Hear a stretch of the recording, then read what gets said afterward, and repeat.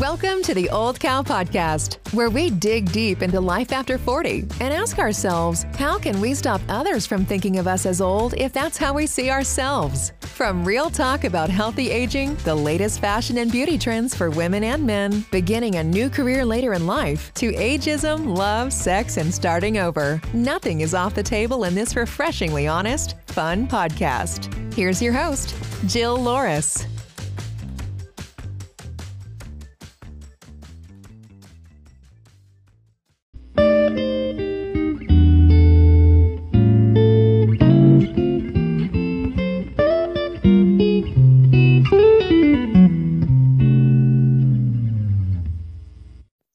Ava, how are you?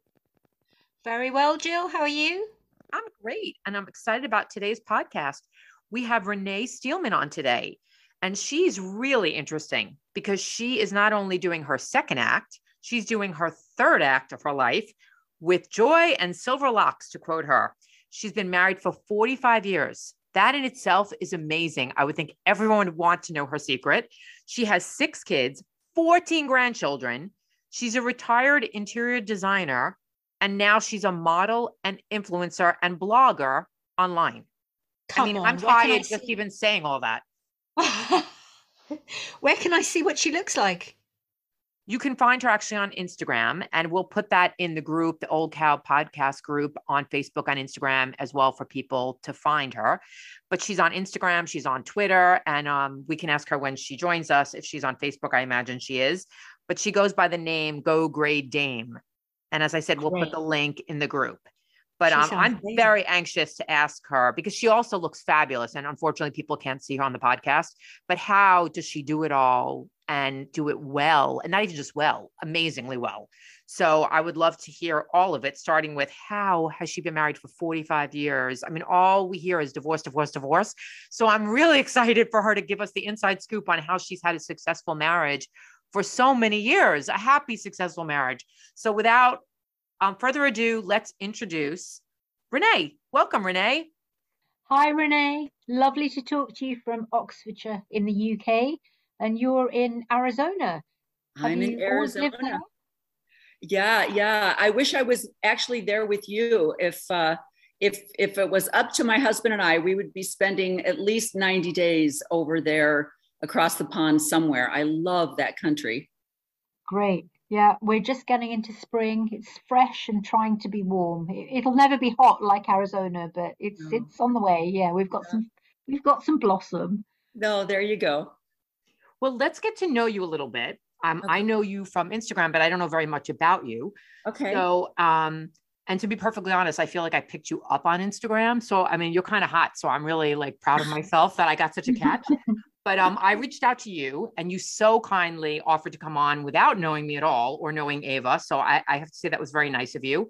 But I'm really curious because when I look at your pictures, I'm so envious. Your life seems fabulous, from motorcycles to tennis to being married for 45 years.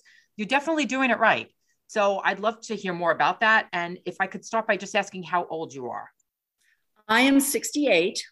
That's unbelievable. I'm sorry, I already have to interrupt you. Just for the audience, I will put pictures of Renee in the Facebook group. We have an Old Cow Podcast Facebook group, and we also have the same group on Instagram, because you will not believe when you see her. She is stunning and sexy and exactly what you want to be when you're her age. Okay, sorry, I have to give that little plug. But so please tell us a little bit about yourself. Oh, you're so amazing. Well, I grew up in Illinois, just south of Chicago. And my mother was divorced and remarried to, Ava, you'll love this, a wonderful gentleman from Malvern, England. And so I lived, I was 7 when they got married. So my stepdad was just the light of my life. And he truly was my father to me, even though I still had contact with my biological father. But I have 2 brothers. I have an older brother, 3 years older, who is a stand-up comic. And he is hilarious. And I have a younger brother from my mom's second marriage, 8 years younger. And he is actually he was a keynote speaker and presenter for Franklin Covey, which was probably one of the first people to come out with an organizer. when everybody started writing things down and thinking that they should actually calendar or something. So all three of us, I don't know whether it was nature or nurture, but all three of us are very comfortable being in front of a crowd. So, and I blame my grandmother for that. So, you know, That's when a you good pay, skill. when you pay your granddaughter, you know, 25 cents, you should get up on stage at the family reunions and do the twist. I mean, what are you going to do? It's such an asset. It's such an asset. Yeah. Yeah, exactly. So yeah, I grew up in Illinois, wonderful childhood, lots of cousins. My mom came from a family of 5 sisters and 3 brothers. And Wow. yeah, she was the 7th, born in 1936. And so just lots of aunts and uncles and cousins. And then my stepfather was actually transferred to Washington State my senior year in high school. So I left a rather pretty good size, about 1,500 kids in the high school, to a small country school in just right across the Columbia River from Portland, Oregon. And I wasn't a very happy camper. I was kind of like, get me out of here as soon as possible. And so after graduation from high school, I actually joined the Navy. And went into the Navy to see the world. Oh my goodness. I thought I wanted to be a flight attendant or a stewardess, as they were known back then. But I had signed up and been accepted to the St. George Dixie College, which had a flight attendant program there. And so I very joyfully said to my mom and my stepdad and my biological dad, it's like, hey, I got accepted to Dixie College. Are we going to split this 3 ways, or how are we going to do this? All 3 of them said, oh yeah, we're not paying for that. I'm like, you're not? You know, and because they were born in a different era where people just worked hard, none of them had gone to college, and that wasn't a common thing. And they were really just kind of like, no, we're not paying for that, but have fun. And I was like, oh, I got to get out of here. So that's why. And I had 2 aunts that had served in the Navy during World War II. So it was in my milieu, you know, the talk when you're gathering with family.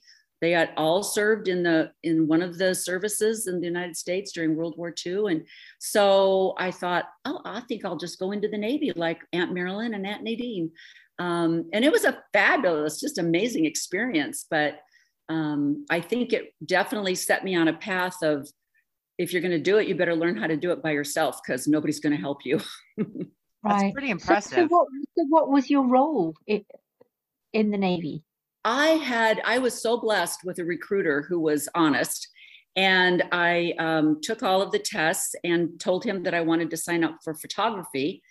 And so he got me all pre-approved, and it was in my contract that as soon as I was through with basic training, that I would go to photography school. And so I got through with basic training. And when you get through, they have what they call a classification.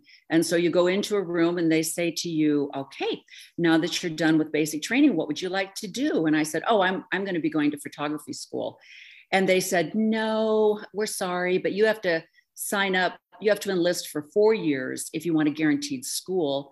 And you're only enlisted for 3, but let me go check your contract. So they went back and checked the contract, and they came back and they said, girl, you are so lucky that it is in black and white, because we have to honor it. And so I went off to photography school. And then my first duty station was Yokosuka, Japan.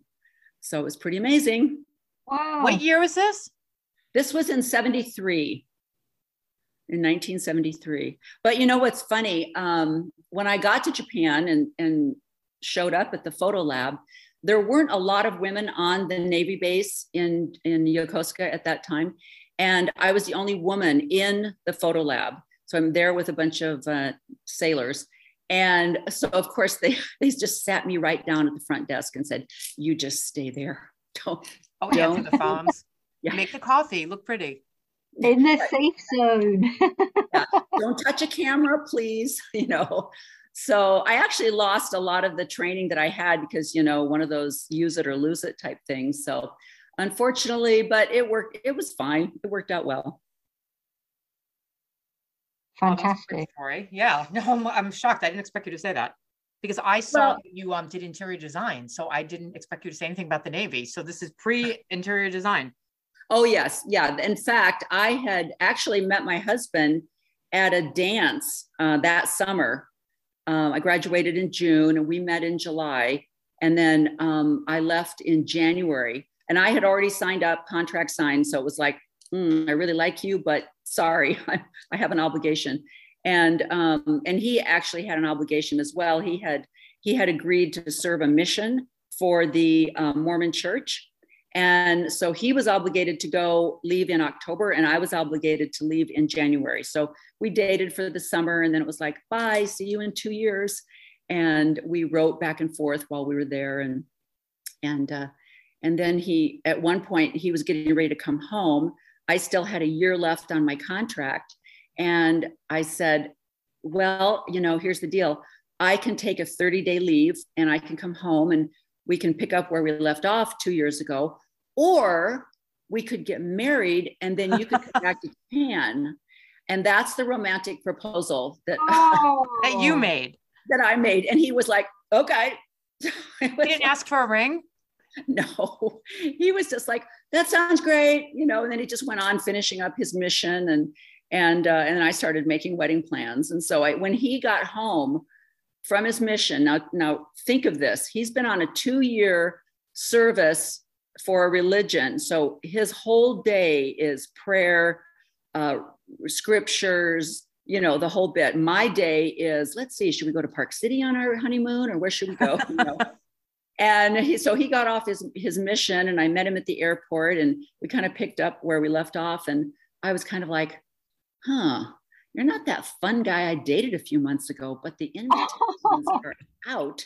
So what are we going to do about this? It's like, it's a little too late to back off, but dude, snap out of it, Oh gosh. Yeah. Did you even know each other? Did you know each other's families before you married? We did. We knew each other's families, and I had been to his house. He had been to my house. The parents had met each other, and all of that. But I wouldn't say we really. I mean, we dated from July to October, so that isn't a huge time frame. But in the Mormon world, that was probably like a long engagement. It's like, that's a whole. Are you also a Mormon? I was at the time, yes. Mm-hmm. So that, I guess that makes sense. So I have to ask you, so many people are divorcing now. Uh-huh. What is the secret? You must know the secret to staying happily married after so many years. You know what? We actually have been married for 47 and a half years. So wow. And my husband and I were just talking about this the other day. And I said, when we're celebrating our 75th wedding anniversary and people say to us, what's the secret? And I'm just going to say, at some point you just get to where you look at everything that you've accomplished in 75 years and you go, we're not splitting this in half. We got too much invested in this.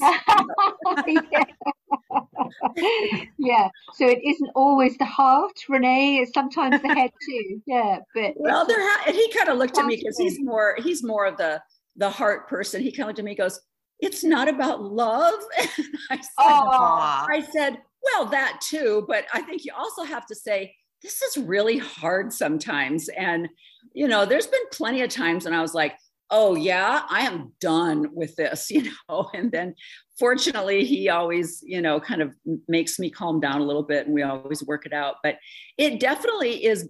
I think the secret is building a life together. If you have completely separate lives, I think it'd be easy to say, look, we're not even working as a team here. But in our case, we have 6 children and our youngest is severely disabled. So he still lives with us. We have 14 grandchildren. I mean, you don't just quit when you've got that going for you. I mean, these fabulous little faces. And, we've got, my husband retired. We moved to Arizona.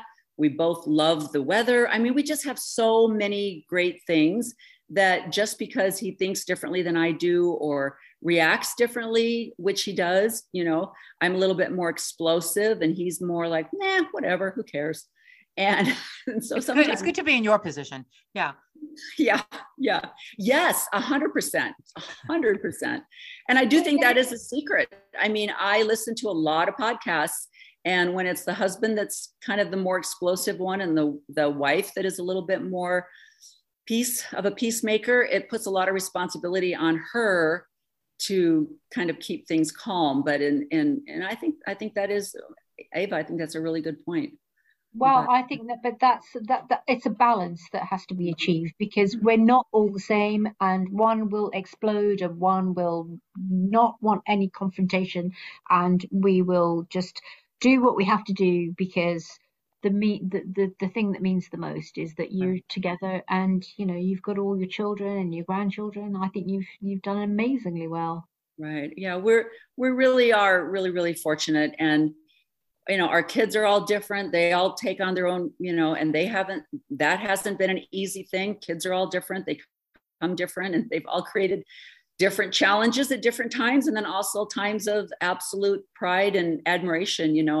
I once heard someone say, the secret is, if you're going to take credit for the accomplishments of your children, you also have to take credit for their failures. And I remember hearing that going, oh yeah, so don't blame any of this on me. I'm not going to take credit, and I'm not taking the blame. So yeah. I don't know how you have time to even speak with us, frankly, with 6 children and 14 grandchildren. I don't know how you have time to do anything besides be with your family. That's a lot. Well, that's the secret though. We moved to Arizona. We still have 5 grandchildren in Oregon. And then we have 4 more that live in Texas. And then a couple of years ago, our daughter moved to Arizona as well. So we do have 4 that are close by. So it made it a little bit easier for us to separate our lives, because now we all live in different states, and we have to make time, through Southwest Airlines. So. And point. Right. So yes. So for me, you live in a huge country. So Arizona to Texas, that's a flight. That's a long way away. Right. About the same distance from Portland actually to Texas. It's about 2.5 hours. Right. Okay. Yeah. Okay. I mean, you could drive, but it's a long drive. Yeah. Right. But there must have been a lot of juggling going on with 6 children over the years. And you were doing your interior design at that point? Well, you know what? Yes. And it definitely was a crazy time. And I have to say that when my children were graduating from high school, going to college, moving on, getting married, whatnot, there did come a time, obviously, when 5 of them were gone, but I still had my youngest, obviously. But the school system in the United States, through the Americans with Disabilities Act, they are able to stay in the school system until they're 21. So from the age when he was 3, I had a bus that picked him up, took him to a preschool. And then when he was 5, they picked him up and took him to the elementary school, the junior high, and the high school. So through the entire program. And then he was able to stay at the high school for 2 more years until he was 21.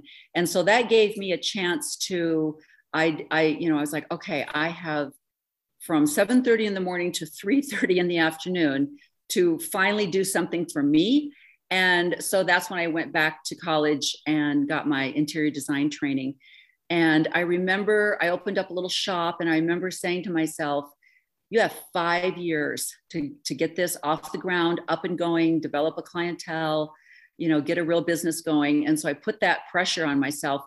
But what I found was when you have, I don't know if either one of you have children, but I don't know how working moms do it, because when the school calls, oh, they're running a fever. Oh, you forgot to put their lunch in the backpack, or something like that. Then what do? My husband had the kind of job where he was off and not just sitting at a desk. And so I would have to close up shop and go back to school and pick him up and take him home. And so I finally, that is probably where I started building up a little resentment. Is like, hey, when is it my turn? I deserve to have a life too, And honestly, I do believe I'm an optimistic person. So I never really looked at him with his disability and thought, you're going to be caring for him for the rest of your life. I never really thought that. But the older he got, and then when he turned 21 and he aged out of the school system, and he and I were just at home looking at each other going, how are we going to do this? You know, that's when it really hit me that, oh no, this is forever. So Renee, is it too personal to ask what his disability is? Oh no, not at all. When he was born, I had the 5 children, natural childbirth, no medicine, had them at a clinic, natural birth clinic, and I just thought I was the queen of popping out babies.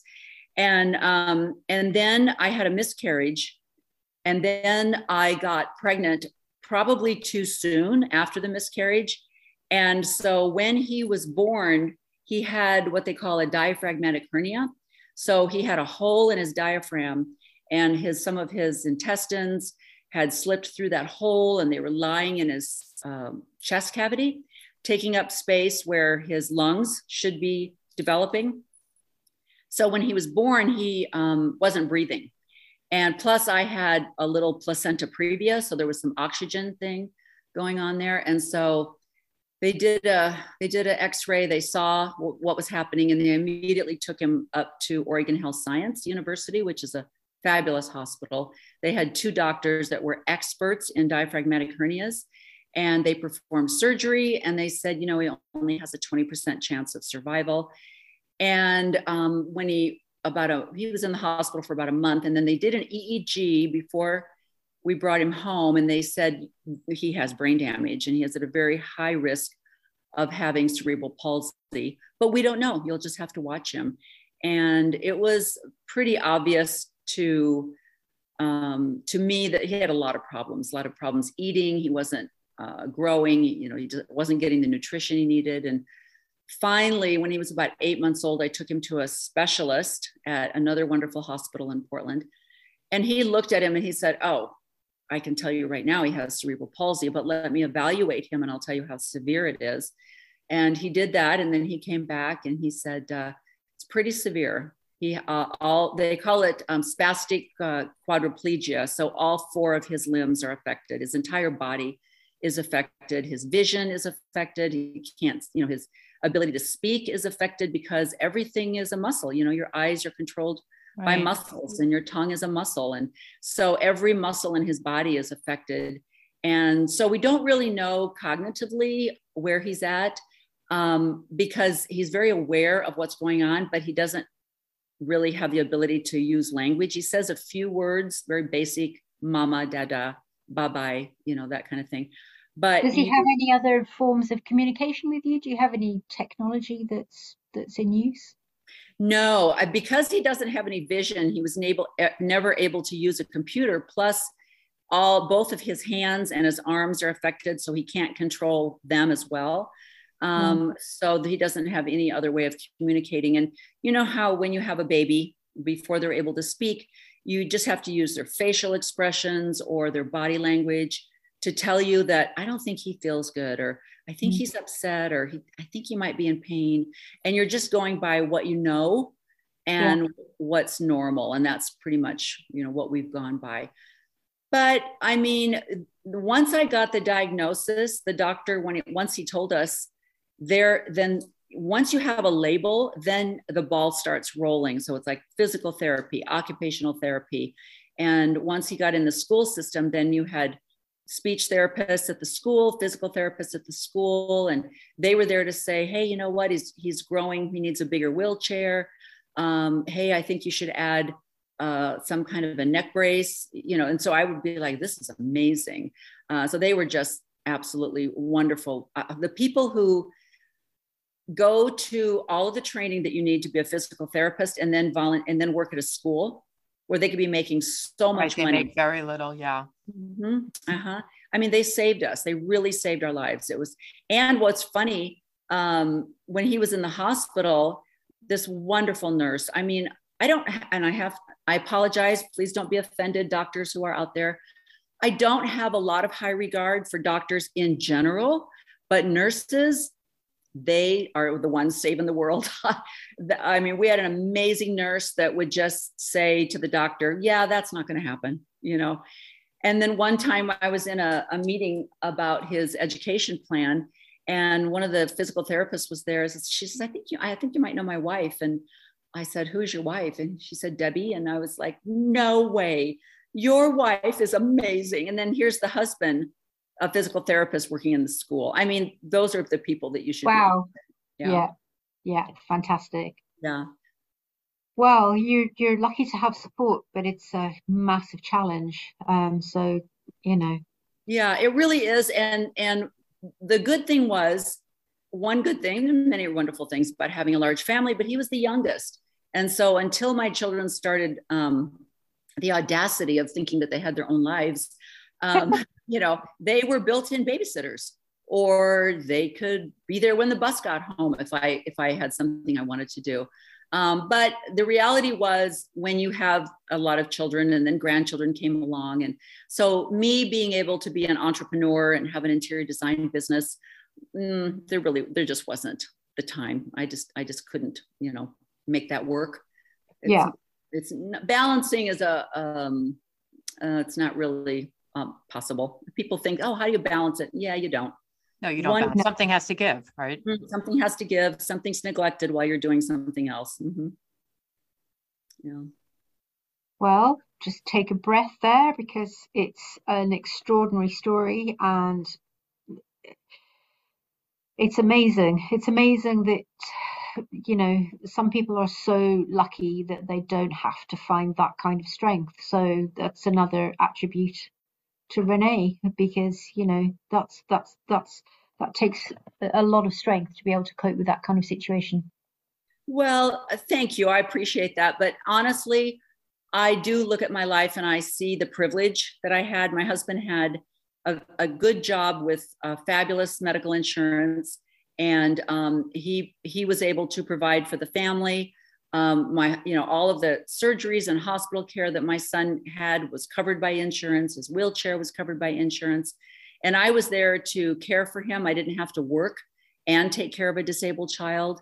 There's so many privileges that I had, that what I see is, for example, on my podcast, I had a mother, lives in Pennsylvania, and they had their first child was he was just very odd behavior. He was finally diagnosed with bipolar, and then what was the other diagnosis? Autism. He's on the autism spectrum. And then they had their second little boy. There was something wrong with him, and they didn't diagnose him, but then finally he was diagnosed with microcephaly. But then the doctor said, but you know what, this is very rare. It's not genetic. This will never happen again.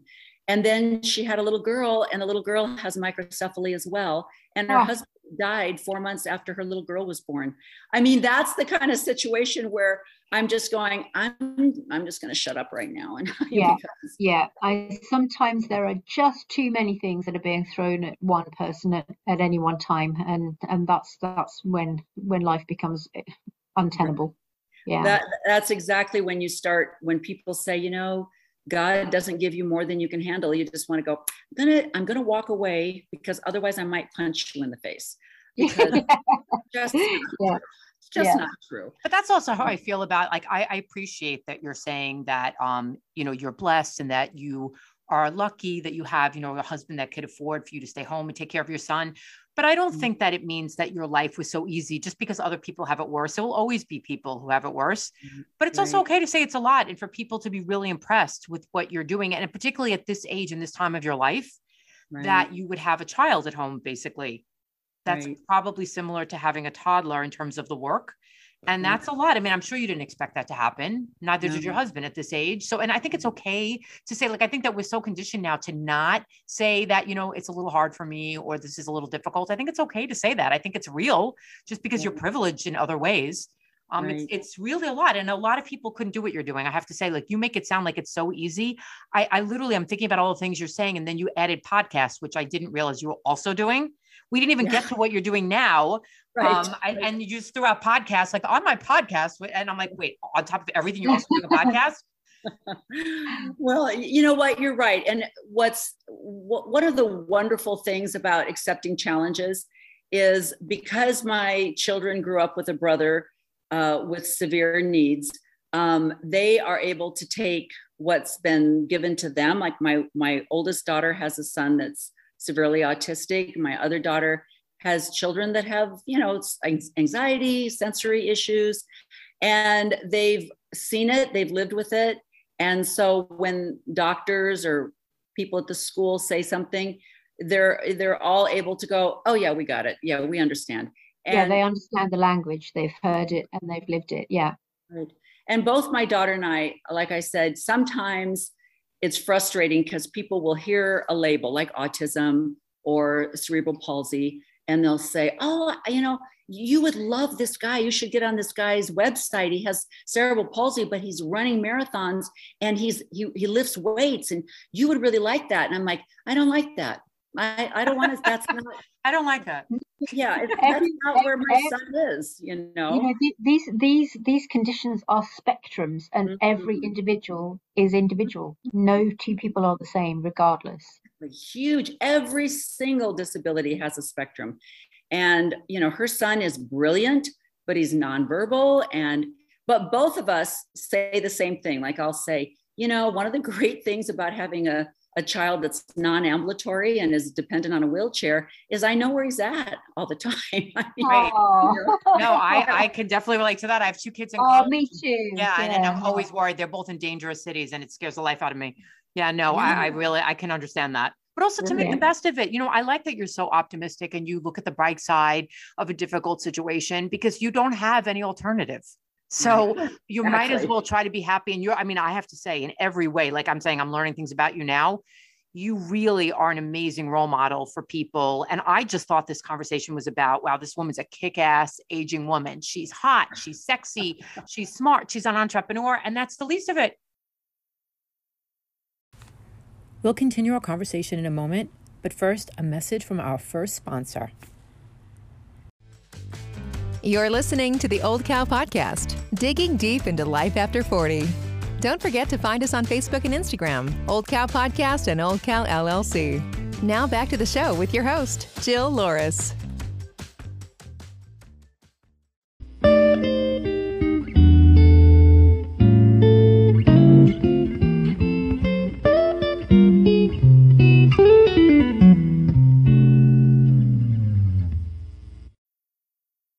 I saw in your profile, you're also doing other things. When did you stop doing interior decorating? When your son was younger? Right. I did little things where I could, like, of course, having our own home was just heaven. It's like, okay, we're going to rip this room apart and completely redo it. And fortunately, I have the kind of husband that says, I don't care what she does. I like what happens. Husbands like that are great. I have to tell you guys, working a little bit with a few clients that I did, because my husband is so, we kind of made an unconscious agreement that he'd do the outside and I would do the inside. And I've kind of overstepped my bounds because a couple of things lately he said, how about we remove those pavers and maybe put in limestone? I'm like, no, we're not doing that. And he kind of looks at me like, what happened to I do the outside and you do the inside? And I'm like, you said you just thought you did the outside. I want to know where garbage falls because it begins in the house, but it has to go outside. Where do you stand on that issue? That's why I said it's the courtyard. It's still part of the inside. But I had husbands. I would have wives that would have me come over to do a consult and then say, oh, we went to the Street of Dreams, which Ava, it's in America. A builder will build a few homes. Builders will get together. They'll build these model homes, they'll furnish them, and then they'll have a month where people can come and go through them. I don't know if they have anything like that in England. Okay, show houses. Mm-hmm. Yeah. So, they'd go through a show home and they'd say, oh, we loved that kitchen. And I really wanted to come home and paint our kitchen yellow. But when he got home, he said, absolutely not. And then I'm waiting for her to say, but we're doing it anyway. And she would just stop. And I'd go, and so are we painting the kitchen yellow? And she would say, no, he said I couldn't. And I'm like, well, he's not here right now. so what would happen if we painted the kitchen yellow and he got home? But there were a lot of husbands. I had one I loved. It was a second marriage, and the home was his. The furniture was not only his, but a lot of it was his mother's. It was a second marriage, and she's standing there with her arms folded. And I just want to get rid of this buffet, and the husband's, that's my mother's buffet. And I'm like, okay, what am I supposed to, I do not have a license for marriage counseling. What do you want me to do with the buffet? But she had asked me to come over because she thought I was going to solve their marriage problems over this. Oh, how extraordinary. Yeah. Wait, so what happened with the buffet? I just was like, you guys let me know when you figure it out. I'll be back. But it was like, I don't know if I'm really cut out for this. I kind of, I want to go into a home like the show homes. I want to go in where the builder says, here's $300,000, do whatever you want. That's my dream, And then you go shopping and you don't fix the show home. That sounds amazing. So did you stop becoming an interior designer to become a model? Was there a gap in between? Yeah, when we moved from Oregon to Washington State, when my husband was just getting ready to retire, because there's always different state benefits. In Washington State, there is no property taxes, but they have sales tax. In Oregon, they don't have sales tax, but they have property taxes. So working in one state and living in another state, there were tax advantages. So right before he retired, we moved to Washington State, where you wouldn't have to pay a state tax. And so I thought, okay, I'm going to get this interior design business back up. And then 9/11 happened. And as I was painting my little shop that I had rented, and I had just ordered furniture from the furniture market, and I'm watching the planes go down, and then I'm watching the Wall Street crash, and my husband's like, bad timing. Yeah, he said, can you get your money back? I said, no. So I opened up my little shop, and between the school calling me and telling me to come and get my son, and then other people coming in and going, well, we had stock invested in Enron, but that's all gone now. So I love your shop. Bye. And I was like, yeah, this isn't working. So yeah, bad timing. And then a few years later, in 2008, the housing market crashed. And so, my husband was like, you know what, this is what we're going to do. From now on, when you say, I'm going to get my business up and going, I'm just going to sit back and watch the world crash, because you seem to, want to do something in the middle of, the housing market or whatever. So I just said, bye-bye, I'm not going to do that anymore. And I've tried off and on throughout the years, but, we just had another housing thing, and then we had COVID and everything closed up through that. And, I just thought, I don't want to do this anymore. So, I got hooked up with as I always have to have a project. That's the way my brain works. I have to have a project going on. And I decided that I was going to get healthy. I had high cholesterol, and I was going to start eating a plant-based diet. And I started looking up vegan, and I saw this lady in New York had a school that you could go to for a week. You could learn about eating plant-based, and you could actually become a vegan coach. And I was like, oh, that's amazing. I'm going to do that, So I went out to New York. I didn't know anything about the vegan mindset. So I went out to New York, and I'm sitting in this apartment with this wonderful woman that's been a vegan just goddess since, the 70s. And people started arriving. Everybody had signed up for this class, people from Australia and Colorado. And I'm looking at them, and I'm like, I think this leather purse that I'm carrying might be an issue here. And this mink jacket, I should probably take it off. It had a little pin that was like sterling silver with leather on it. And I'm like trying to take the pin off and stick it in my pocket. And then they would go through their animal thing. And I was like, I just want to know how to cook beans and want to eat them afterwards. I didn't, and they would say things like, Now, if you're going to go vegan, you have to take a B12 supplement or you will literally lose your mind. And so you have to take a supplement, or because people get their B12 from the earth, the cows eat their dirt from the grass, and then that gets into the meat, and then you eat a piece of meat and you get the B12 from the meat from the cow that ate the grass and the dirt.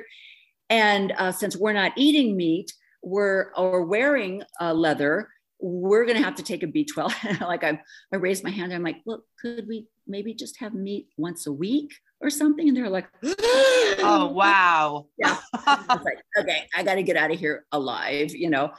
And I was torn because I thought, well, they took us to a vegan shoe store in New York, and I'm going, but this is plastic. And that's like, this is a cult, Renee. I hope you ran. And I'm like, you're destroying our environment with this plastic. What, could we just buy one good pair of leather shoes and wear them a lot? I mean, so anyway, I found a program that was teaching people how to go vegan.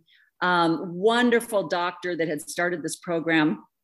And so I started having classes, helping people go vegan. I just forgot about the vegan thing and just said, this is we're talking about a plant-based diet. I don't care what you wear. But, you know, even if you do a plant-based diet, you're helping the environment, you're helping the animal kingdom. So there are advantages. But she had to close up it was called Get Wasted, which I thought was cute. It was called Get Wasted. So I was a Get Wasted coach, and I had some wonderful people that, you know, they lowered their AC levels and got off their type 2 diabetes medication, and every you know, it was just wonderful. But then Dr. Mary just had to close it down.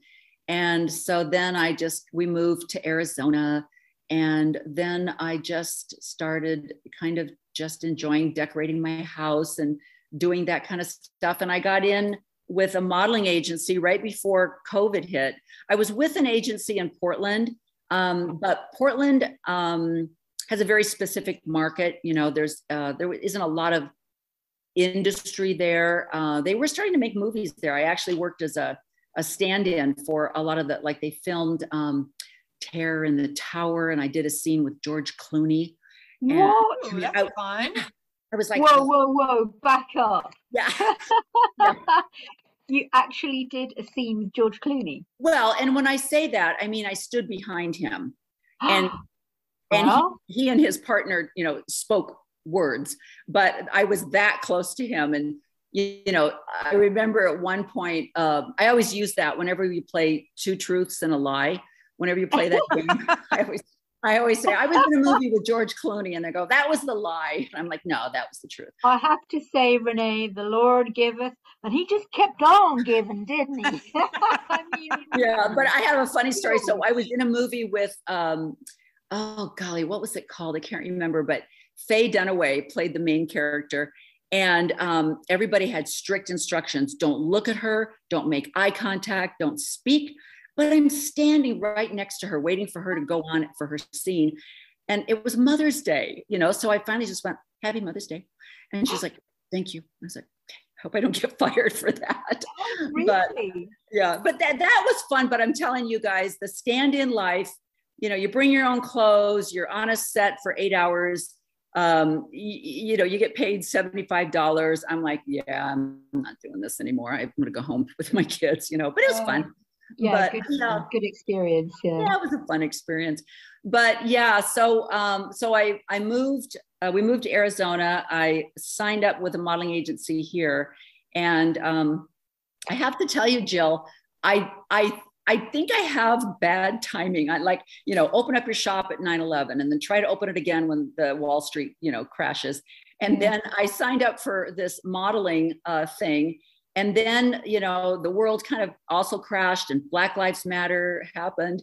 And now, you know, if you notice, they're really, really aware of advertising and the media and the marketing. And so they're really using people of color a lot in the industry, which they should have been doing for 100 years, you know? Right, I agree. Yeah. So I have these I have a friend that lives in LA. She is gorgeous and long silver hair. and she's kind of in her 50s, but you don't really know how old she is. And she's Hispanic, but you really don't know if she's Hispanic. So she has this look that can fit in. She is just acting and modeling her heart out, you know? And I'm like, do you want an old white person for anything? Like, no. Yeah, but I know what you mean. Actually, my daughter is a drama student. And when she did her headshots, the photographer said, you could pass for Puerto Rican. Ooh. And when I looked at her, I said, you know, I could see that. And she said, Yeah. you should put that down. I said, she's not Puerto Rican. And she said, but you, I mean, I'm not big on lying, but she said, no, but that will be good for her for getting jobs. So I know exactly what you mean. Like, that they're looking now. I mean, I appreciate that they're doing that, but I can see that someone sort of in the middle, it's hard because, I mean, you have nothing to do with what's been going on in this country for the last couple of 100 years, but you know, we're trying to play catch up. No, I can definitely say that. I'm sure that's the kiss of death for someone white with blonde hair. They're probably really screwed actually. But we're done with the socialite look. Okay, move on. Like get rid of the pearls, and we're done with that look. But I do have to say, so that's actually now you're bringing it up to where I know you from. So I saw you on Instagram when this phenomenon just blew up of people embracing their silver hair, which I think is so amazing. And you are someone, I don't know when you did that exactly, but you're someone who's done that and looks absolutely stunning. And I see you're becoming quite the influencer on Instagram. I don't know if you meant for that to happen, but congratulations, by the way. I see you just passed 100,000 followers. That is huge. Yeah, I really did. I really made my mind up when, you know, after we got settled down here, and I thought, all right, what can I do? I have a fabulous caregiver that I found. He is amazing, absolutely amazing. And so he comes and picks up my son for however many hours we need him. And I thought, you know what? I know how the industry works. I know that nowadays I think it's really sad, but you go in for an audition. Let's say you want to go to a casting call. One of the things they'll ask you is, how many followers do you have?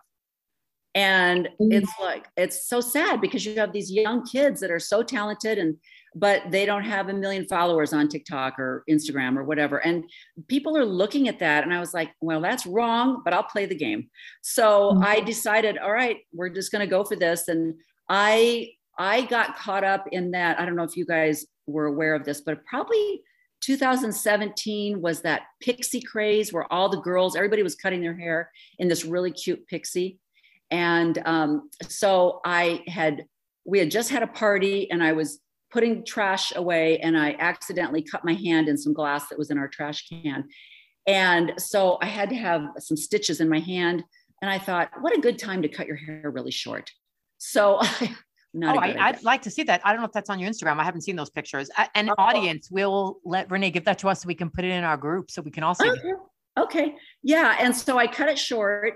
And then I don't know if you guys remember this as well, but then like in 2018, the granny hair thing started where 19-year-olds were dyeing their hair gray. And I had just said to my hairdresser, boy, I am really getting tired of the I don't know what they call it in England, but Jill, it's called a duo. So you go in, you have your roots touched up, then they put in the highlights. So you're there for like 3 hours. Yeah. And I thought, oh, I'm really getting so tired of this. And I think I might just let my hair go gray. And my hairdresser said, absolutely not. And I was like, oh yeah. So now I'm really doing it. That's what my husband has to live with. Oh, how old was your hairdresser? Was she a young woman or was she your age? Oh, she was. She is this young girl that is just, so I already had short hair and I called her up and I said, Paige, I'm going silver. And she's like, great. So I was very, very blonde. So it wasn't, these poor women that are very brown and it's just an 8-hour process to try to bleach your hair out. And but I was already very, very blonde. So she just toned it, totally took out all the color, put a toner on it and said, bye-bye. And I loved it on day one, but when you washed the toner out, then you got the yellow. And so then I had to deal with toners, temporary color to keep it silver and not yellow. But that only took I really had to just let my hair grow for that to kind of everything to grow out so that it's now just purple shampoo. I just love. Well, everything takes maintenance. This is the exhaustive thing. As the older we get, we realize we need more maintenance. You won't mind me saying, Renee, and I'm sure, but you are an extremely attractive woman. And we in the UK have very little sun, and I'm guessing you're not vitamin D deficient. So, to look the way you do you have a strict beauty regime? You guys might not be able to get out the door to finish my sunbathing today because my head's it's deserved. But you know what? Here's the thing. And I really wish people would be more honest. My mother and my aunt and my grandmother, people were always saying to them, you have the most beautiful skin. It truly is genetics. A lot of it is genetics. But you also take care of yourself. There's no way around it. I do. And, I don't drink, I don't smoke. I did not use a lot of caffeine until I left the Mormon church, where that was a no-no. Once I left the Mormon church, then I do like my caffeine, which I know is also not good for you. Caffeine is a no-no in the Mormon church? Well, coffee is a no-no. It's kind of one of those he things where in the Mormon church, they have what they call a word of wisdom. And so coffee and tea and alcohol and tobacco are forbidden. And so if you want to be a member in good standing, you will follow that word of wisdom. So I've never smoked or drank, or we didn't have coffee in the home. And we also didn't drink a lot of soda, but that was more because I was more healthy. I preferred to eat healthy, and my kids ate healthy, and we don't have a lot of junk food around the house and stuff like that. But I did find a coffee that is, it's made with, the sweetener is monk fruit and coconut milk.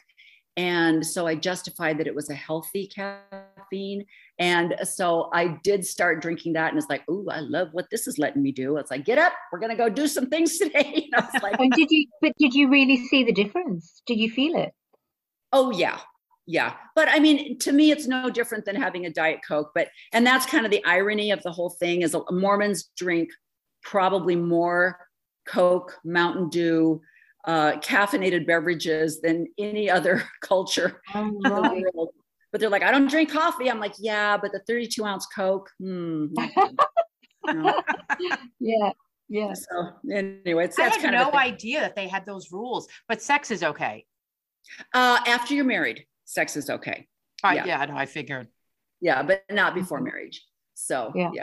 So that's Jill. That's one of the other millions of podcasts that I listen to, or people that have left the Mormon Church, and there's a lot of trauma because you do have. I mean, my husband and I were 20 when we got married, and you don't have sex before you're married, but then suddenly somebody signed on the dotted line says, "Oh, you're married now, go." And you're kind of looking at each other like, can we do this? Is it okay to do this? How do we do this?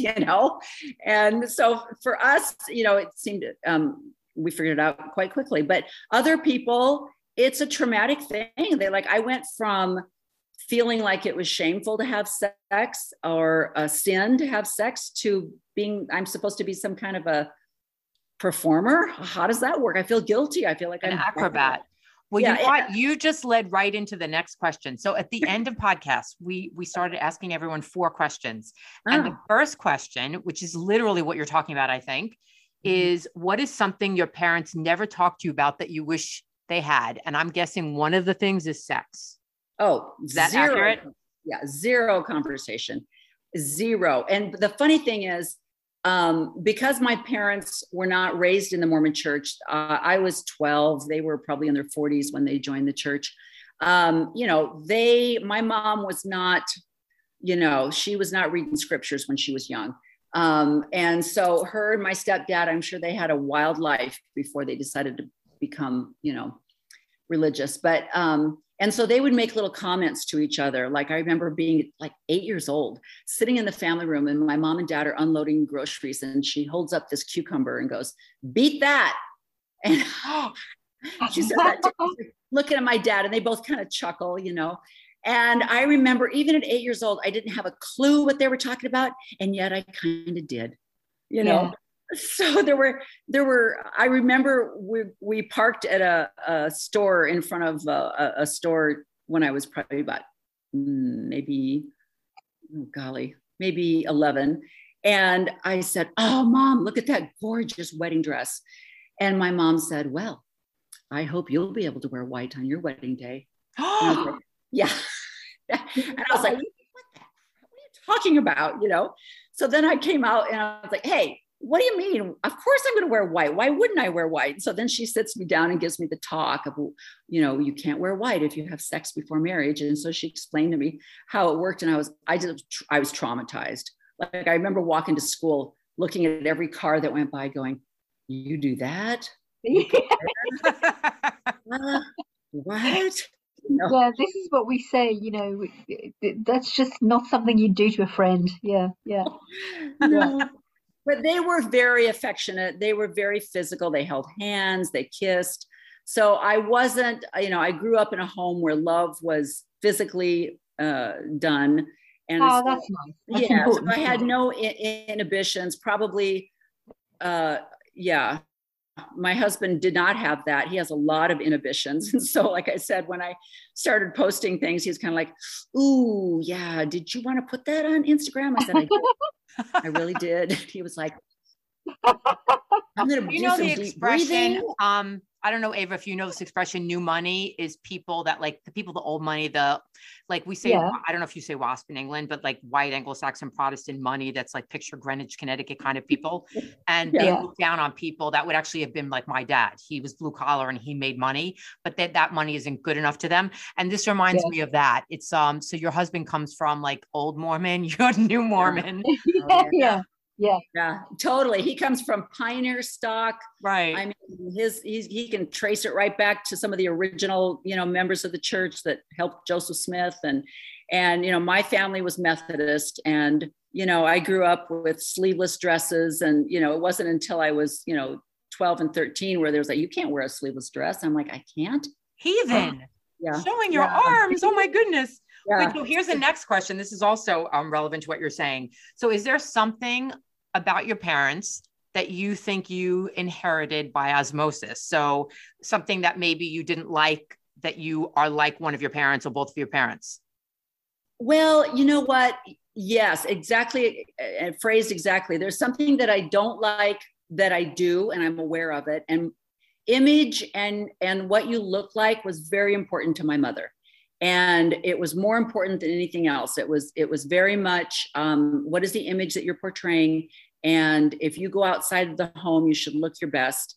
And so, and she watched her weight. You know, she was one of these tiny little people. I mean, her wedding dress, I couldn't even get on my left leg if I wanted to, just tiny little waist. And I'm definitely built like my dad's side of the family. So she watched her weight. She always wore her makeup. I remember one time I picked her up and she said, "Hey, if you want to go home and put some makeup on, I can wait in the car."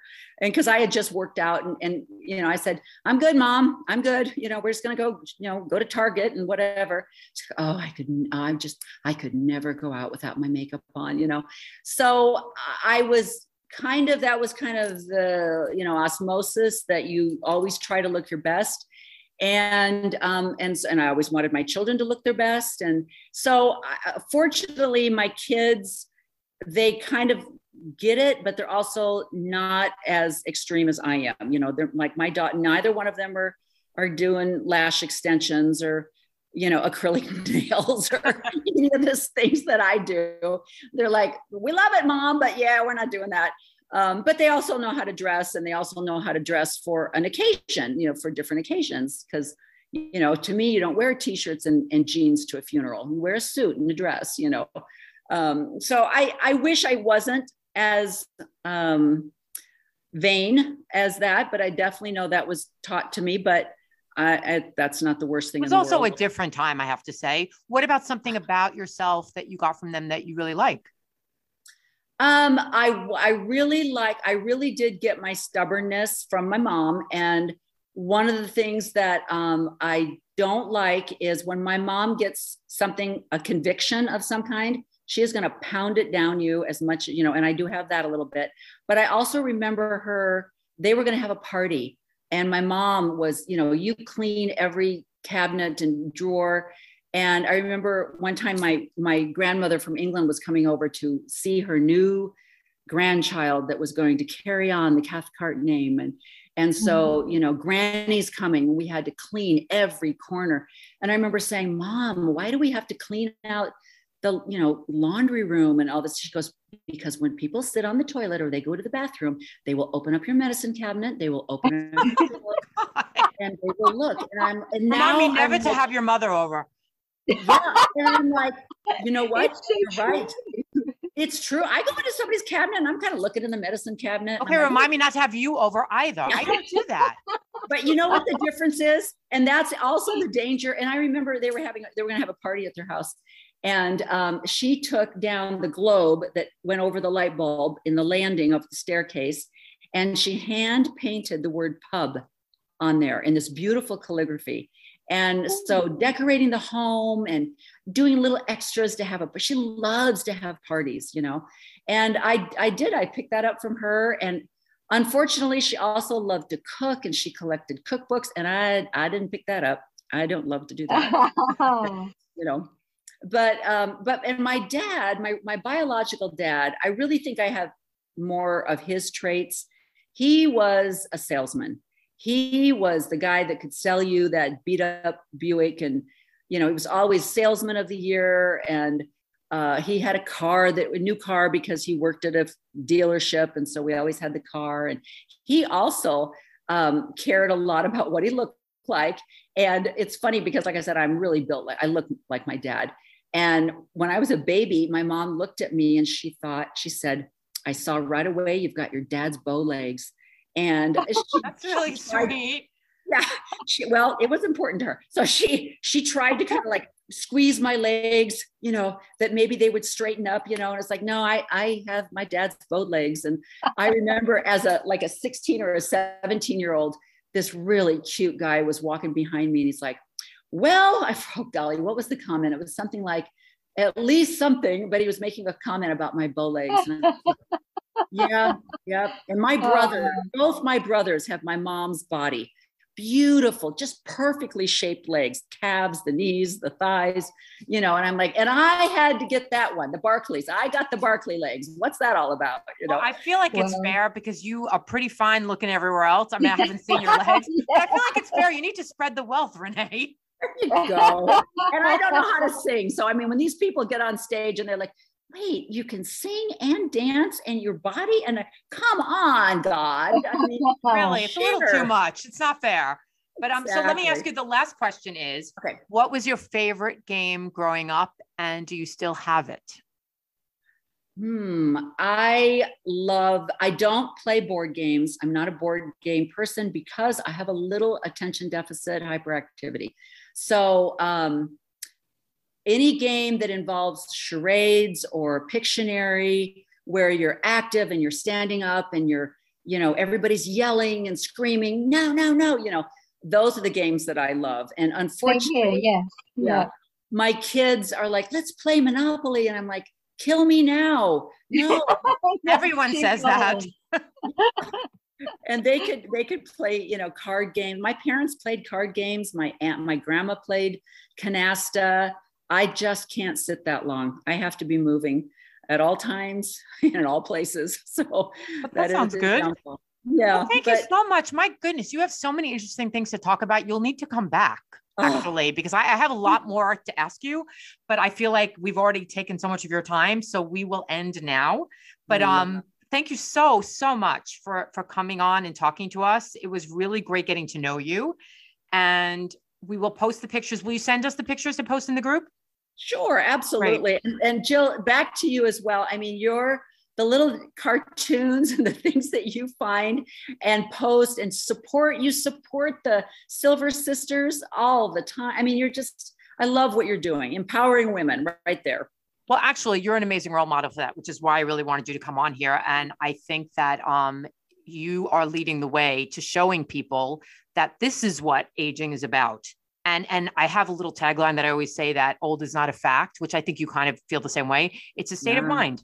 You know, you don't have to look like our grandmothers did back in the day if you don't want to. And I know you work hard, like you're making jokes about it, but Ava and I both know that you work your ass off to have your body look the way it does. And you're really on top of everything. And people have to make a choice. You know, if you want to look good, it takes work. I mean, I'd like to just sit and eat donuts and be a size 2, but it's not happening. Yeah. So you have to be part of it. And I'm not quite there. I have to confess, I haven't gone completely silver. I've tried a little bit, and I just don't think I have the nice silver, but I really admire the courage that you women have, that you're doing it. I'm getting closer, but I think it's great to embrace. And to me, it's part of the whole thing about feeling good about aging, that we've been told that it isn't attractive to look older. And I don't agree with that at all. Right. So I'm trying to spread the word on many subjects. I mean, a lot of people are getting pushed out of jobs. This is an endless conversation about what happens as you age. But I think it's amazing. You're in a happy marriage. You look amazing. I'm assuming your husband also looks amazing. You have a great life, a full active life, as if you're 40, which you should. Well, and I think I am. That's the problem.